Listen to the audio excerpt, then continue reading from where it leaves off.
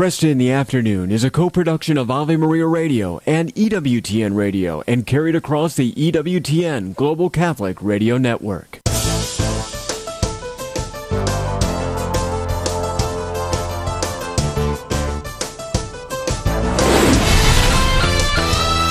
Broadcasting from the studios of Ave Maria Radio in Ann Arbor, Michigan, Al Kresta is ready for conversations of consequence. This is Kresta in the Afternoon. And good afternoon. I'm Al Kresta. We've got some fascinating material to look at and become acquainted with. Blessed Anne Catherine Emmerich, again, born 1774, died February of 1824. This is a most unusual figure in the history of Catholic faith. She received revelations. She's certainly a mystic. And she was a stigmatist for a while. There were 12 years, I believe, where she ate nothing except Holy Communion. I mean, that's pretty remarkable. Now, what I want to do is get a little more illustration from her life, which we're going to do with Scott Smith, who has made the study of her life part of his primary work. So we're going to be talking about that. I am especially interested in the revelation she received concerning the Gospels.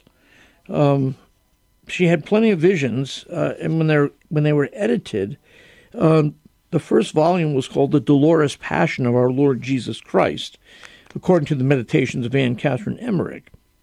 From there, they prepared The Life of the Blessed Virgin Mary from the visions of Anna Catherine Emmerich. That was in 1852 it was published. This is fascinating stuff. It was John Paul II who declared her blessed. And that was done, again, not too long ago, 2004, October 3rd, 2004. So we're going to learn more. Her feast is February 9th today. And I thought it's a good time to get to know this most unusual woman, and stigmatist, ecstatic, Marian visionary, mystic, and find out what we can about her life. So that's coming up. And then we're going to be joined by Dr. Michael New, who will tell us about a retraction of 3 studies that found the chemical abortions pose health risks. This is especially important because those studies were used by a judge in 2023 to suspend FDA approval of mifepristone. So, Michael will be joining us in a few minutes. Right now, though, let us get today's news. Thank you, Al, and good afternoon, everyone. This is your Ave Maria Radio News for Friday, February 9th. It's the feast of Anne Catherine Emmerich, and today's news is brought to you by the Ave Maria family of funds at AveMariaFunds.com. A number of Republican lawmakers want the U.S. Attorney General to consider invoking the 25th Amendment to remove President Biden from office. The amendment, which many Democrats wanted invoked on Donald Trump during his term of office, allows the removal of a president considered disabled to the degree of not being able to fulfill the responsibilities of the office. A Justice Department report released Thursday characterized Biden as an elderly man with a failing memory. Biden disputed the characterization in a nationally televised address last night. Israel is expected to invade the border city of Rafah, which is now the largest refugee camp in Gaza for displaced Palestinians. Israeli Prime Minister Benjamin Netanyahu is ordering his military to prepare for a civilian evacuation in the city that serves as the main entry for humanitarian aid entering Gaza.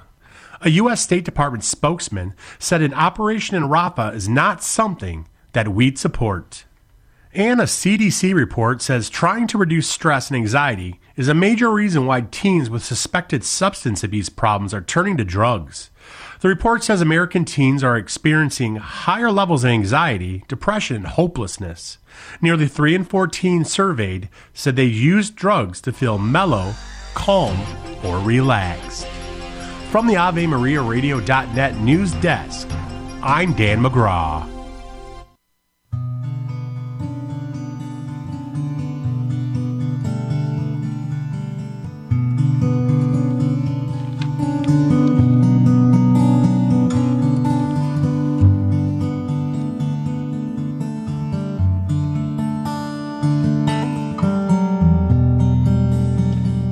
And good afternoon. I'm Al Kresta.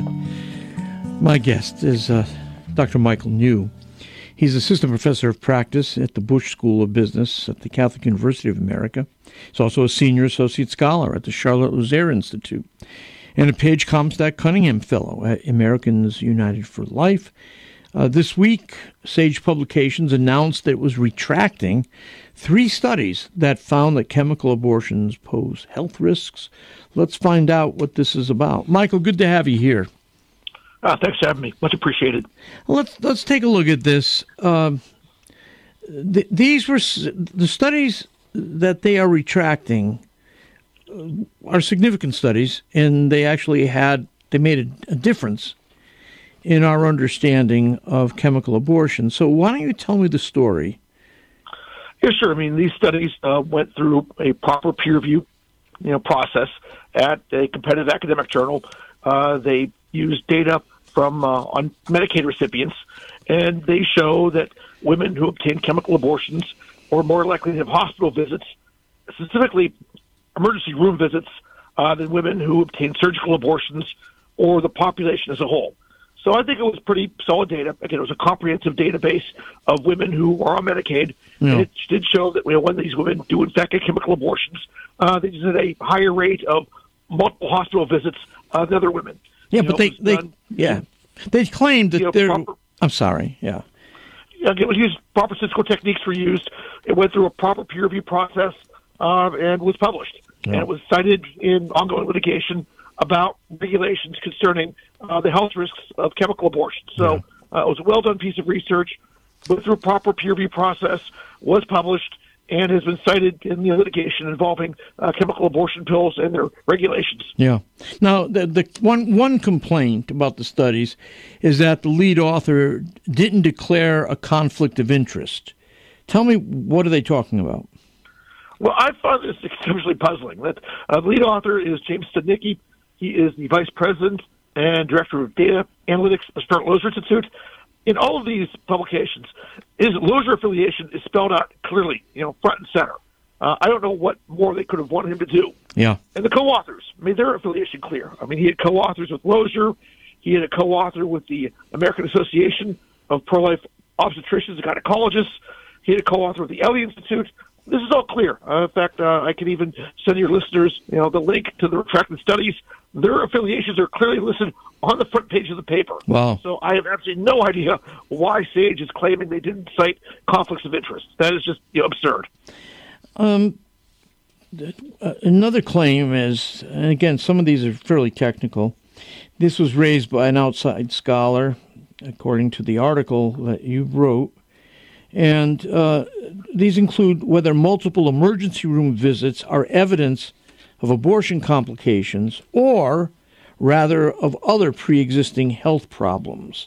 Was that considered in the study? Well, I think that the authors did consider that as a limitation, and I think did make that clear. But here's the situation there. You don't typically retract studies because of a difference of opinion among scholars or on some technical grounds. Studies are retracted because there's blatant misrepresentation of data or falsification of data. Right. The fact that 2 scholars are disagreeing, that's not justification to retract the entire study. I think a far, far better approach is let this individual write a response. The nice thing about academic publishing is that when you get a journal article published, you make the data publicly available to other researchers. Right. This individual could use the data and run his own analysis.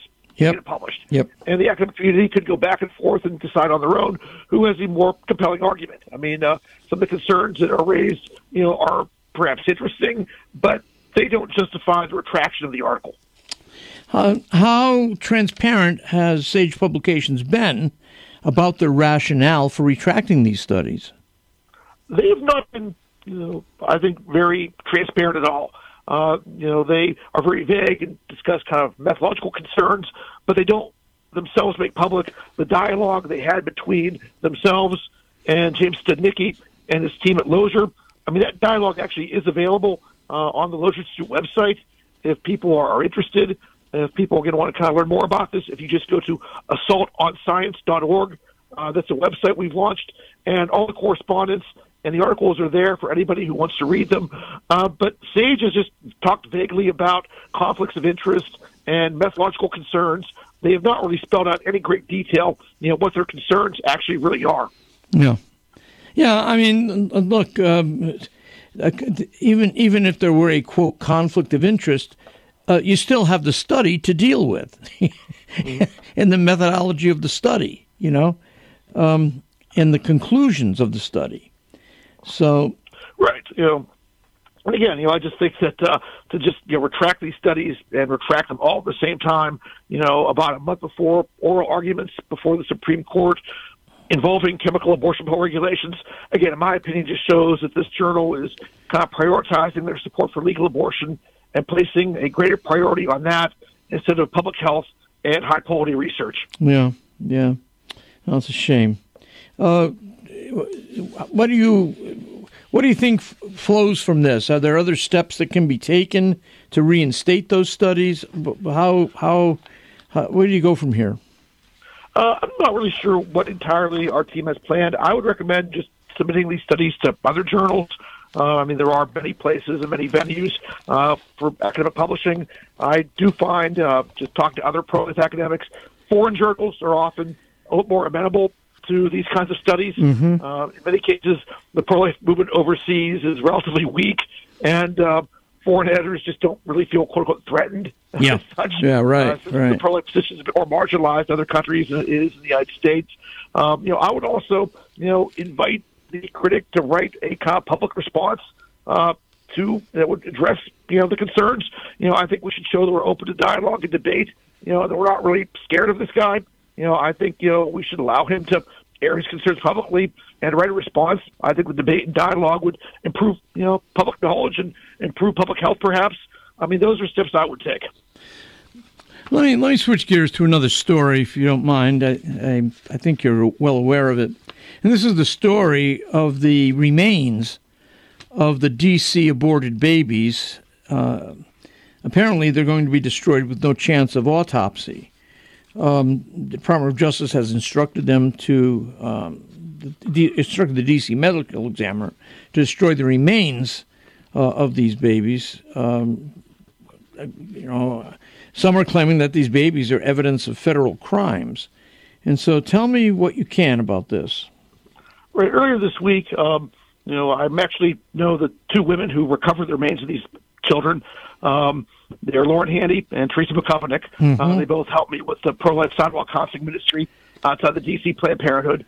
They were sidewalk counseling outside a late-term abortion facility and were able to recover the remains of these 5 kind of fully formed unborn children and 150 other children who were tragically killed that were earlier gestation. And again, after some back and forth, they surrendered the remains of these 5 fully formed unborn children to the D.C. police.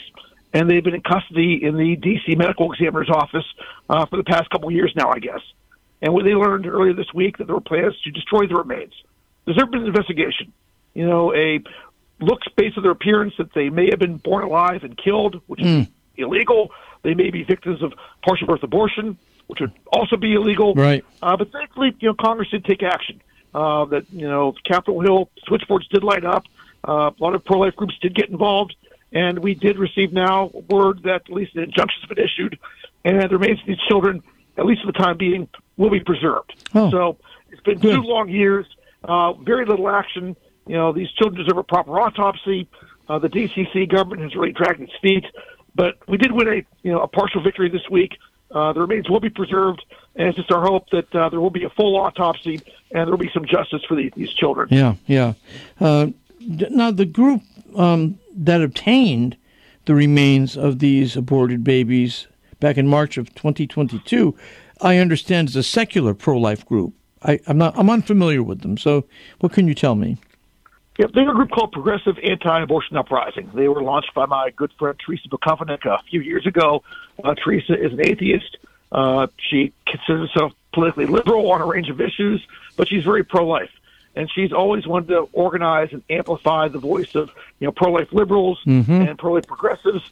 And she's done an admirable job. She does a lot of very good street-level activism. Her and her team assist with, again, the sidewalk counseling ministry outside the D.C. Planned Parenthood. And, she's been very good about trying to put pressure on the Democratic Party to, consider the voices and the thoughts and the opinions of pro-life people. And again, they were sidewalk counseling outside the Slate Terminal facility. They did recover the remains of these children. It was truly, life-changing for them. They were able to arrange for a burial of 150 who were, at a younger age in field development. But again, the 5 that were fully formed were taken by the police. And again, we're at least happy that, their remains will be preserved. And again, we just hope for a full autopsy and hopefully a justice for them. Yeah. No, very, very good and very important. A story which I don't think is getting a lot of attention. So I'm glad that we were able to discuss it. Well, I want to thank you again, Michael, for being with me. You do a great job for us here. And stay in touch. Let us know how we can, broadcast some new news, okay? Will do. Thanks for having me. Dr. Michael New is Assistant Professor of Practice at the Bush School of Business at the Catholic University of America. He's a Senior Associate Scholar at the Charlotte Lozier Institute and a Paige Comstock Cunningham Fellow at Americans United for Life. This first story that we were talking about, with Sage Publications announcing that it was retracting 3 studies that found that chemical abortions pose health risks. Now, the primary author of these studies, in fact, was James Studnicki, the vice president of the Charlotte Lozier Institute.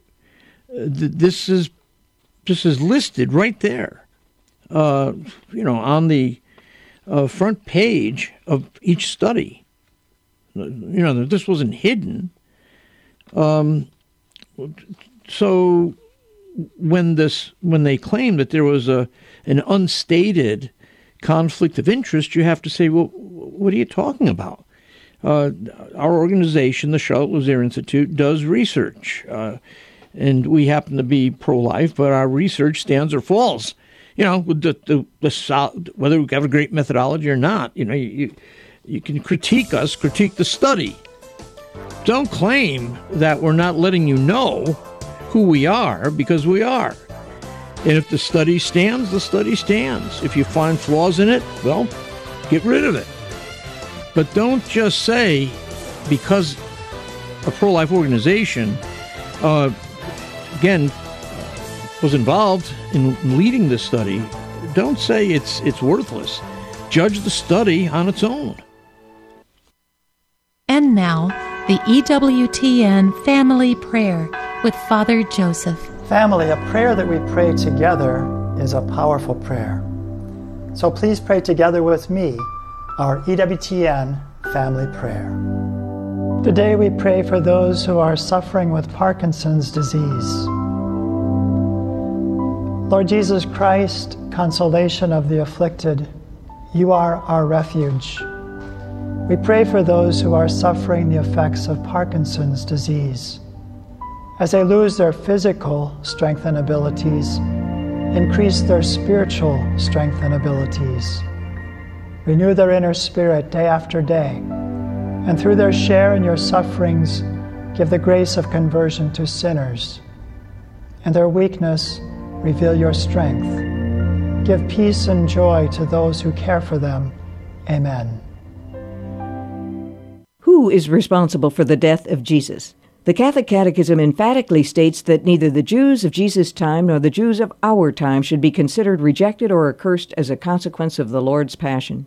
Not all the Jews in the religious hierarchy were opposed to him. Nicodemus and Joseph of Arimathea were 2 prominent men who were secret disciples.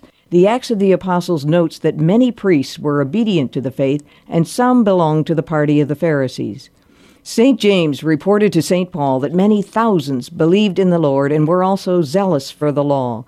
The religious authorities were not in unanimity as to what to do with Jesus. The Pharisees threatened excommunication to his followers. The Sanhedrin, having declared him a blasphemer, but without power to execute, turned him over to the Romans as a political anarchist. The Catechism cautions we must leave judgment as to the participants in Jesus' trial to God alone. This is Peggy Stanton, and this has been the Order of Malta's Minute with the Catechism. Support for this Ave Maria radio program comes in part by the non-for-profit St. Anthony Services. Are you shopping for mortgage products, Catholic investing, Catholic health, real estate, or estate planning? StAnthonyServices.org can help you find a Catholic professional for these needs. They regularly connect faithful citizens with faith-based professionals that share our Christian values. More information at StAnthonyServices.org or 877-LIFE-US1. Kresta in the Afternoon is underwritten by the following nonprofit organization: Real Estate for Life. Buying or selling your home or business property? Real Estate for Life can connect you with one of 1,400 pro-life real estate agents around the world. When Real Estate for Life receives a referral fee, they donate 70% to Ave Maria Radio and Human Life International. More information at realestateforlife.org or 877-LIFE-US1. That's realestateforlife.org. Underwritten in part by the following nonprofit. Do you have an insurance plan that pays for everything, even things you don't believe in? There are options. You can join Solidarity Health Share, a faith-based health sharing community. Plus, Solidarity Health Share can save you money with prices starting as low as $384 a month for families. Call to see how much you can save. 844-398-9399. That's 844-398-9399. This program is brought to you in part by Charity Mobile, a proud partner of Ave Maria Radio for over 15 years. Charity Mobile is the pro-life cell phone company and has sent nearly $2 million to thousands of pro-life charities. 4G LTE coverage is available nationwide, and 5% of your monthly plan price goes to your favorite pro-life charity. A video introduction is available at CharityMobile.com. Charity Mobile, everyday living, effortless giving. CharityMobile.com.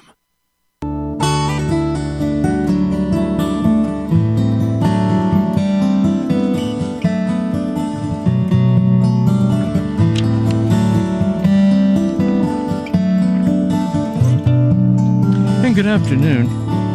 I'm Al Kresta. Today we commemorate the life of Anne Catherine Emmerich, Blessed Anne Catherine Emmerich.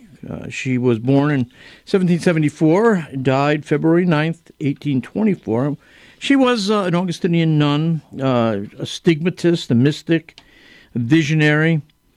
And also there are reports that though she was bedridden for most of her adult life, she was also able to survive for 12 years on nothing more than Holy Communion. And joining us right now to talk about her life and also what we can learn from her visions is Scott Smith.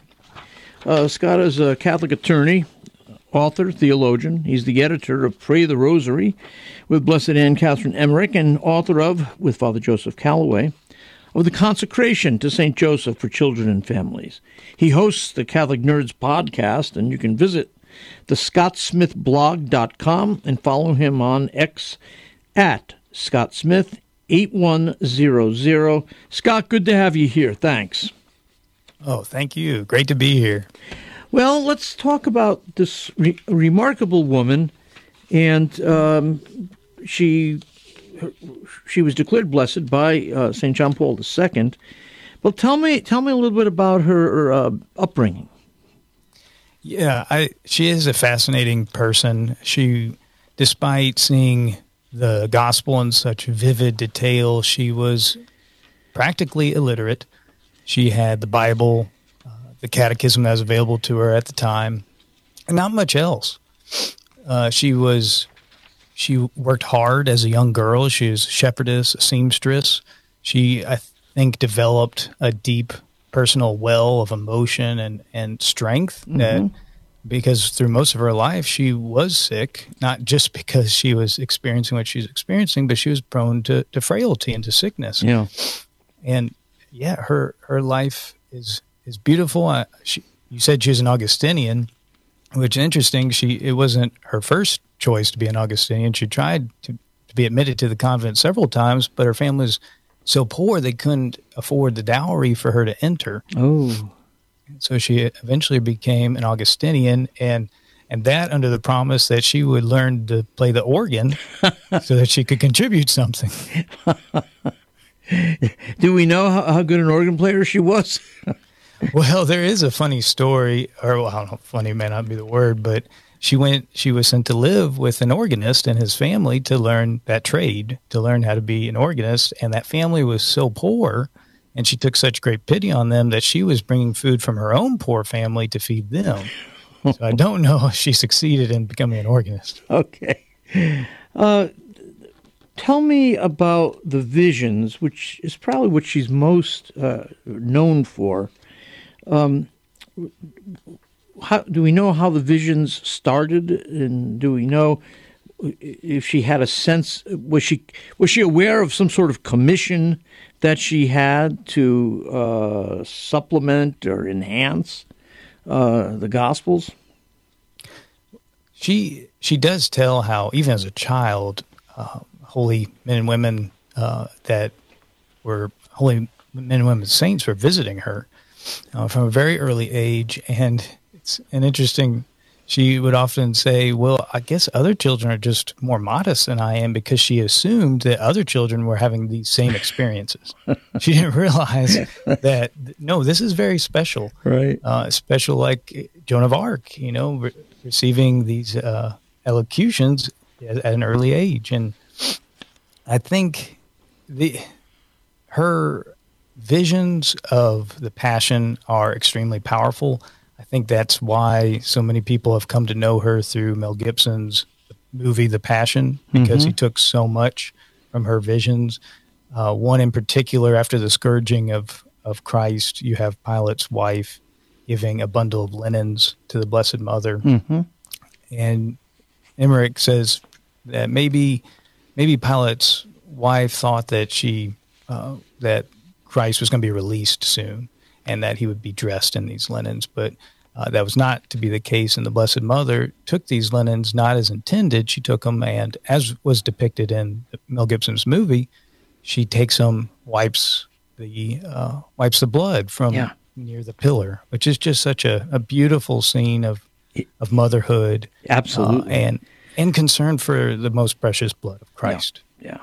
Yeah, no, that was remarkable, and it's good to know the source for that story. Were there other aspects of the movie, Gibson's Passion of the Christ, that are as directly taken from Blessed Anne Catherine Emmerich's work?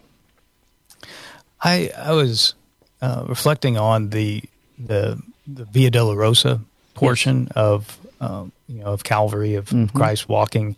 What I would love, this isn't exactly an answer to your question, but what I would love for Mel Gibson to do is depict the crucifixion of the lambs that went concurrent, that went parallel with the crucifixion of Christ. Yes. And you see that throughout.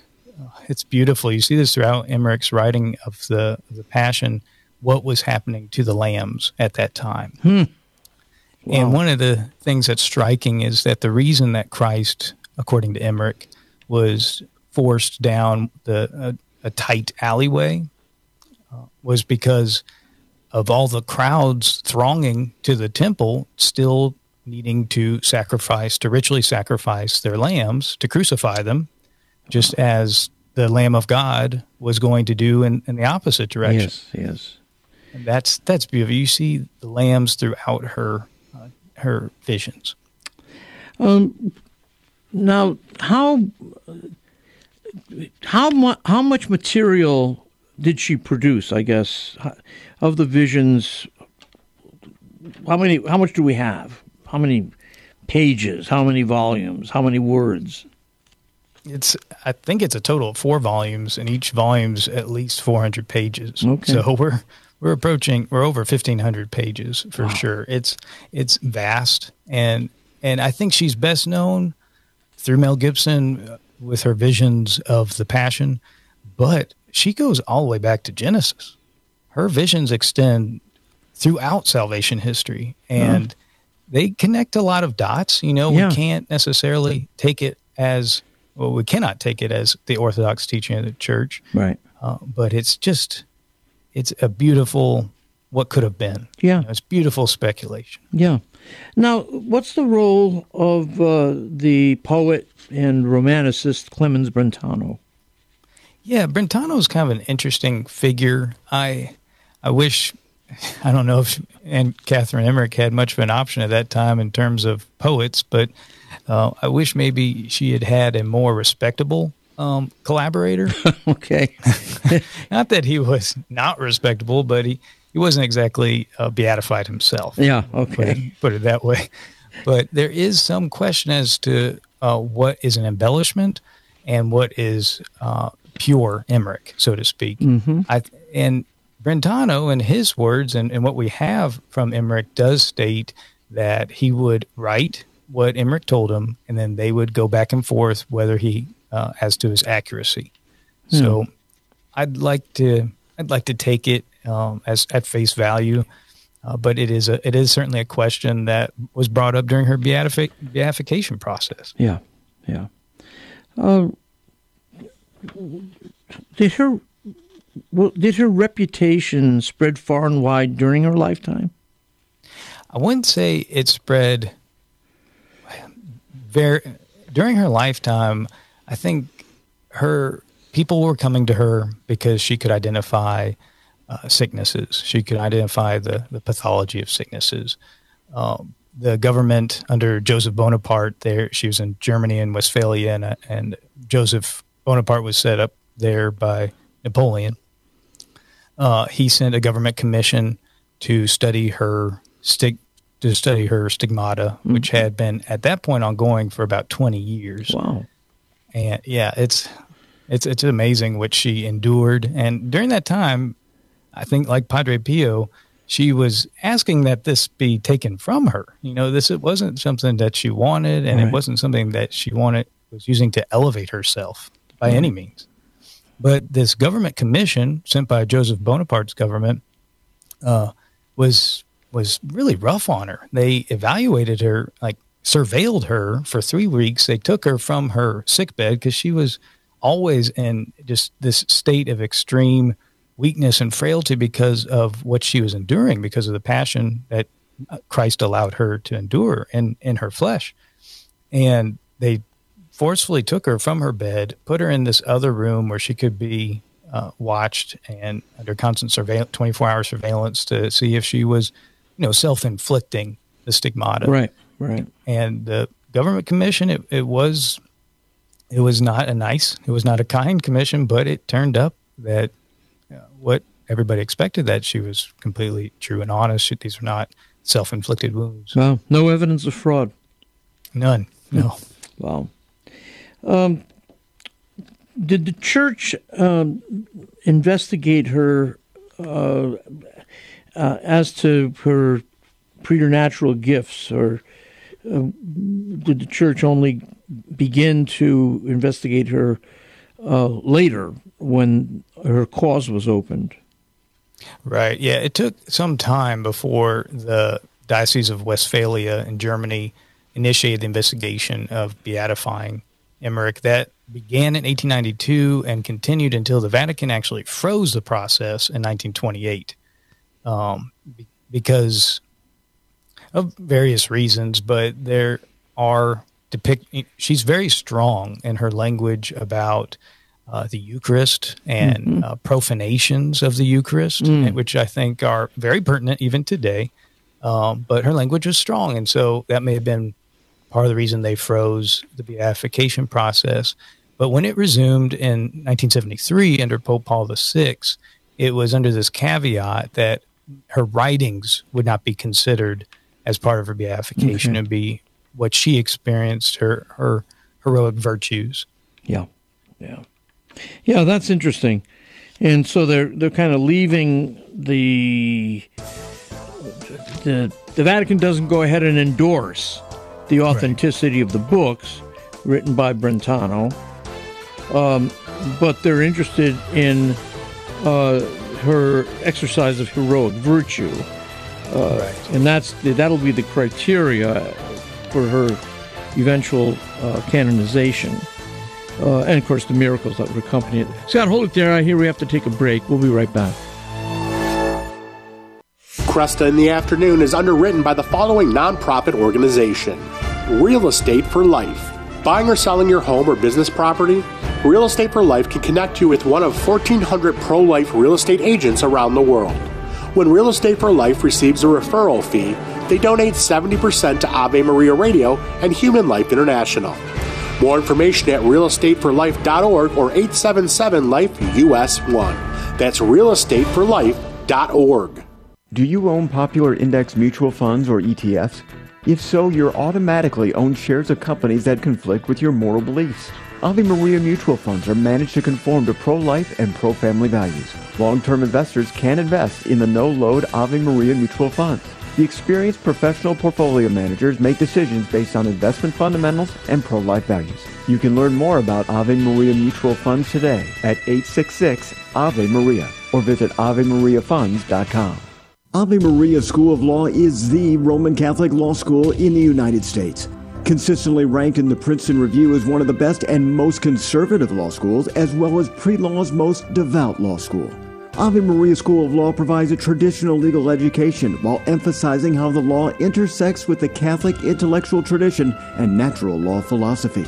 Ave Maria School of Law, unabashedly Catholic, consistently excellent. For more information, visit avemarialaw.edu. This program brought to you in part by the following nonprofit, Christendom College. Looking for a life-changing experience this summer that will strengthen your child's faith and immerse them in a joyful Catholic culture? Well, send them to Christendom College's high school summer program, The Best Week Ever. It's located in the beautiful Shenandoah Valley of Virginia, and The Best Week Ever is one of those gifts that keeps on giving. You can learn more and apply at bestweekever.com. Mention Al Kresta when applying. That's bestweekever.com. Christ is the answer, with Father John Riccardo. John, chapter 8, verse 51. Jesus is in a discussion with some of the leaders of the Jews. They're talking about Abraham. Abraham lived 1,500 years before the time of Jesus. So in the course of the discussion, Jesus says, "Truly, truly, I say to you, if anyone keeps my word, he will never see death." He says that often in the Gospels. "He who keeps my word or believes in me will never die." To which the Jews say, "Now we know you have a demon." And they say, "Abraham died, as did the prophets. All the patriarchs, the great men and women of the history of Israel. All these people died, and you say, if anyone keeps my word, he will never taste death? Are you greater than our father Abraham, who died? And the prophets who died?" And Jesus says, "Your father Abraham rejoiced that he was to see my day. He saw it and was glad." To which the Jews say, "You are not yet 50 years old, and you've seen Abraham?" And Jesus answers, "Truly, truly, I say to you, before Abraham was, I am." It's time for Family Man with Dr. Gregory Popchak. When families create daily rituals for playing together, they don't just prioritize creating a joyful family life, they're building a holy family life too. Playing board games and card games, having family movie nights, taking short walks or hikes, shooting hoop, playing catch, doing crafts, and other similar activities aren't just healthy ways families have fun. They're ways Catholic families can teach healthy attitudes toward play. In a world where fun is often equated with sinful or destructive behaviors, family play rituals help parents teach kids healthy, godly ways to enjoy themselves. That's one reason family rituals for playing together are such an important part of Catholic family life. To discover more ways your family can celebrate the liturgy of domestic church life, check out the newest editions of Parenting with Grace and visit CatholicCounselors.com. I'm Dr. Greg Popchak, but you can call me Family Man. To discover more ways faith can enrich your life, visit CatholicCounselors.com.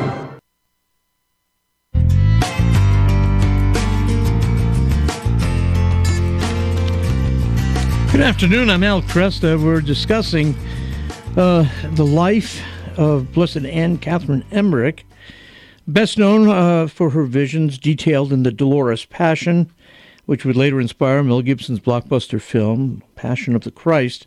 But there's so much more about her life which is interesting that we've been discussing. And my guest is Scott Smith, a Catholic attorney, author, and theologian who is editor of Pray the Rosary with Blessed Anne Catherine Emmerich.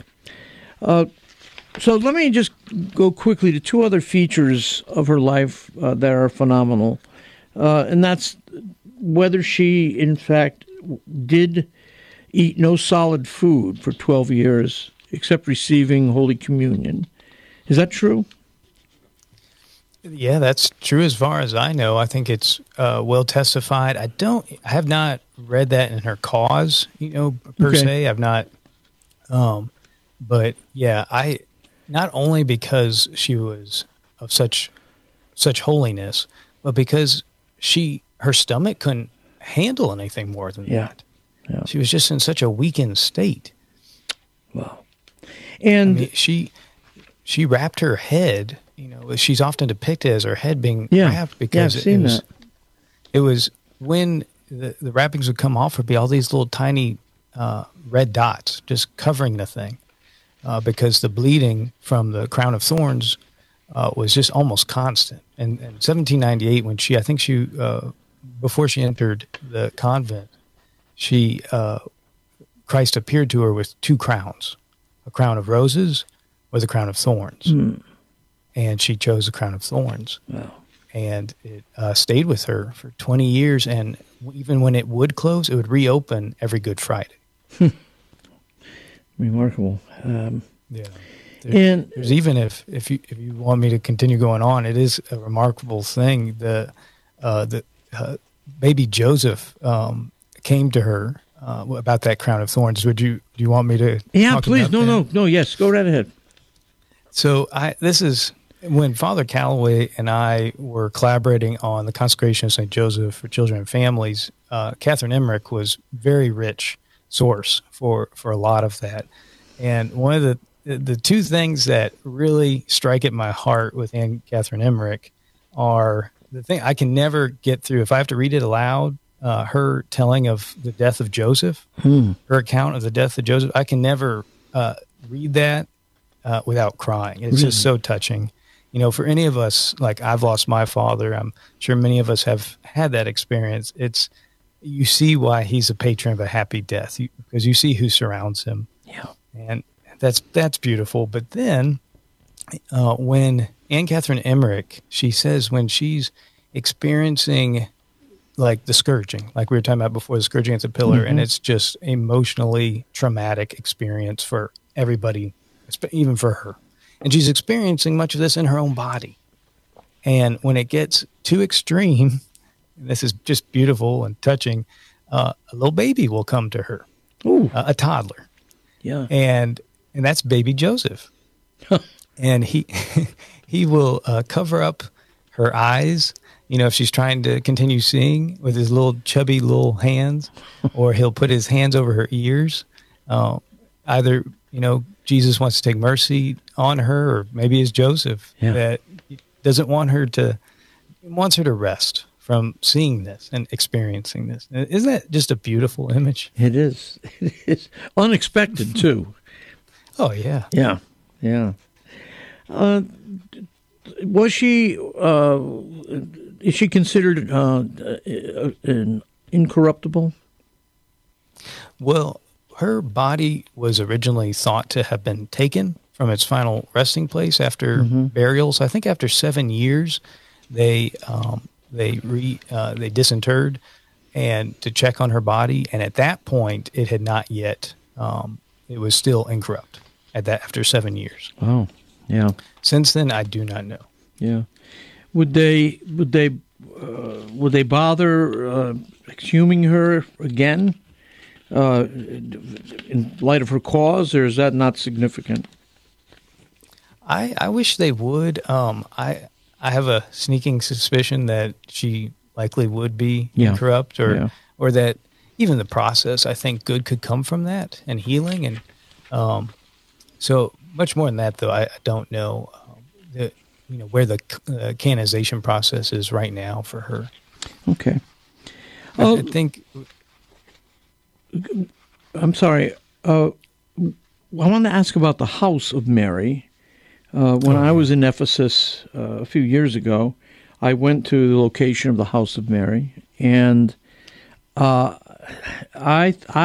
was a place where I felt touched, and I'm curious, what is the status of that as the bona fide House of Mary? Right.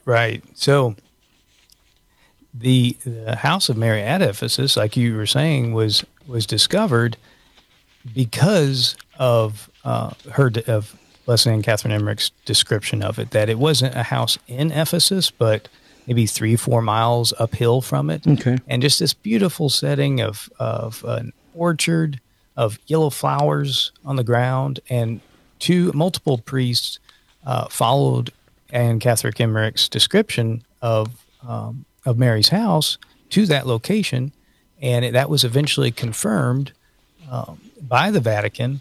But it took a long time. There was a particular nun that this became her life's work and passion to have this recognized, this place in Ephesus as the Blessed Mother's house. Okay. And it is. It's a scene which I'm sure you know yourself better than I have not been there, but it's a scene fitting for a queen. Yeah. I wasn't sure whether the Holy See had taken an official position on it, but I guess Pope Pius XII declared it a holy place, and then it was picked up by Pope John the 23rd later, and then Paul VI, John Paul II, Pope Benedict. They've all visited the house and treated it as a shrine. So, yeah, that should get us there, I think, to its authenticity. Right. Talk to me about the work that you've done in enabling deeper devotion to the Rosary through the work of Anne Catherine Emmerich. Sure. I loved Anne Catherine Emmerich's writings, and I had already put together a book, Pray the Rosary, with John Paul II, with Pope St. John Paul II, taking his homilies, many of which took place during his Jubilee year at the site of several of the mysteries of the Rosary, and people enjoyed that. So I was reading Emmerich, I'm like, wow, this may be even better. Good. It's just so visceral, her experience of these, especially the sorrowful mysteries. I think they're all very rich. I think they'll all, her insights into all the mysteries of the Rosary will help people put themselves, in the composition of place when you're trying to put yourself in the midst of that location, of that event. I think she heard the details, this rich tapestry of details that she paints will help put you there, and can't but help consider different aspects of these mysteries. I think, we read the mysteries in Scripture, and Scripture itself is incredibly rich. But to really gnaw at Scripture, you need someone like Anne Catherine Emmerich. Yeah. Did they ever manage to come up with a worthwhile movie about her life? There was a movie in German, I think, that was tasteful and respectful. It's The Pledge, which, when you look up The Pledge, if you Google it, there's a lot of American or English movies that are also under that name, come up The that Pledge. way, yeah. Yeah. So I'm sorry I don't have the German name in front of me, but you need to look it up by its German name. Okay. And it was well acted, and I think a beautiful portrayal of her life. Maybe not perfect, but yeah. Now, you mentioned her cause. You're not sure exactly where they are in the development of her cause yet. So, well, my thoughts on that are she's been long recognized as more of an conservative figure in church history. Yeah, and I don't think that's going to be, without saying too much, I don't think she's the most popular person at this point. Yeah. All right. So we'll see. We'll see what the future holds. The moods change, and we'll see. Tell me about her passing. Anything that we should be aware of that was exceptional? Yes, her passing. She has. There are multiple accounts as you get not to the visions of Anne Catherine Emmerich, but her biography. There's multiple. She had been so close to death for so long And there's several visions that she has that aren't necessarily accounted for in the visions books in her last days. And we just I think she was buried on the 13th of February, is Friday the 13th of February when she was buried. And Fridays were always significant days for her in terms of reliving the suffering of Christ. Certainly, yeah.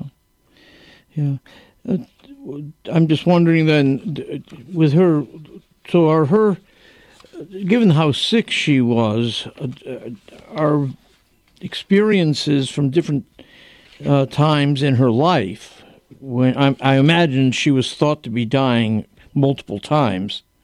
Right. And so stories surrounding her passing can get conflated over the years, and I'm wondering if that's the case.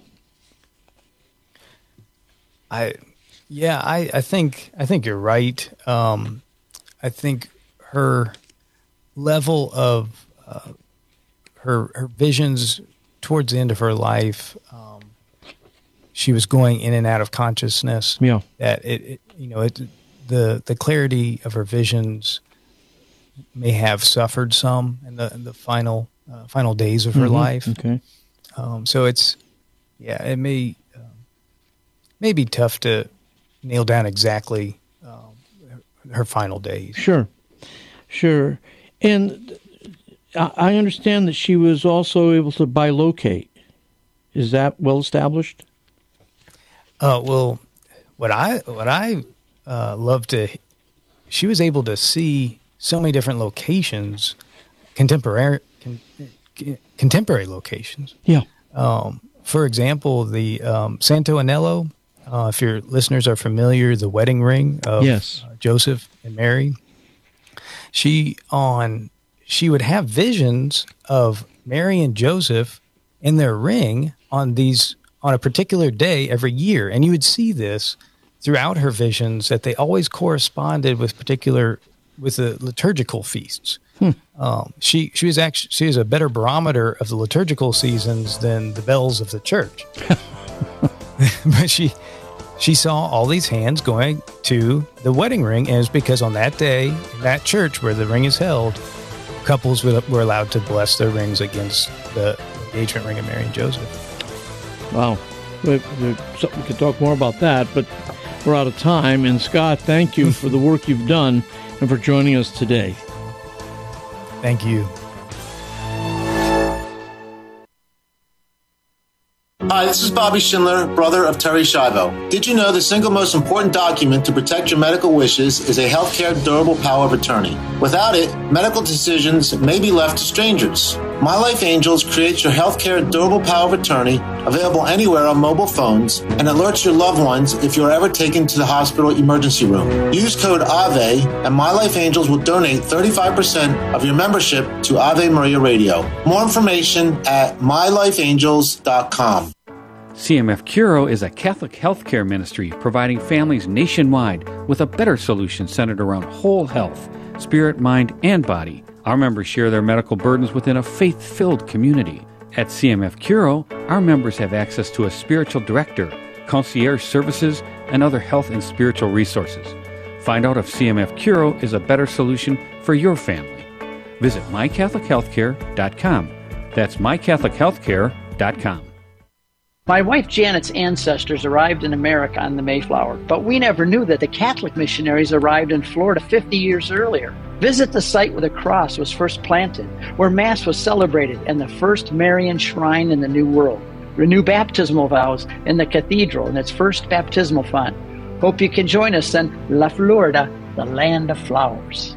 To learn more about your Ave Maria Radio trip, find the Ave Maria Radio travel tab at avemariaradio.net. The Catechism defines evangelization as the proclamation of Christ and His gospel by word and the testimony of life in fulfillment of Christ's command. But what does that look like in real life? It looks like the St. Paul evangelization volunteers out on the street, sharing the good news with people in a non-confrontational way, handing out free sacramentals, listening to them, praying for them, teaching them, planting seeds, and letting the Holy Spirit make them grow. Visit streetevangelization.com and learn more so you can get involved in real-life evangelization.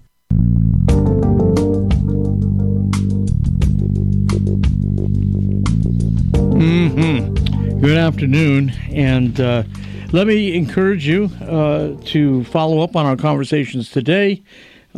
We have Peggy's reflections on the gospel reading from Mark chapter 1, verses 40 to 45. That's in the Kresta guest archives. You can get over there. And let me also urge you to tune in to Word on Fire Radio Sundays at 4 p.m. Eastern Time to hear Bishop Robert Barron illustrate the truth, beauty, and goodness of Catholicism. And you can follow up on our conversations by going to AveMariaRadio.net. We'll have material there on Anne Catherine Emmerich. We'll also have material on the conviction of Jennifer Cromley for involuntary manslaughter in the death because her son had committed 4 murders. It's going to be a much discussed parental topic for days to come. Kresta in the Afternoon is a co-production of Ave Maria Radio and EWTN Radio and carried across the EWTN Global Catholic Radio Network. To follow up on any of the guests or information presented on today's program, visit the Kresta Guest Archive at AveMariaRadio.net. That's AVEMARIA Radio.net. To listen to this or any other edition of Kresta in the Afternoon, visit the audio archives at AveMariaRadio.net. Or to order a CD of the program, call 734-930-4506 or email orders at AveMariaRadio.net. That's 734-930-4506 or orders at AveMariaRadio.net.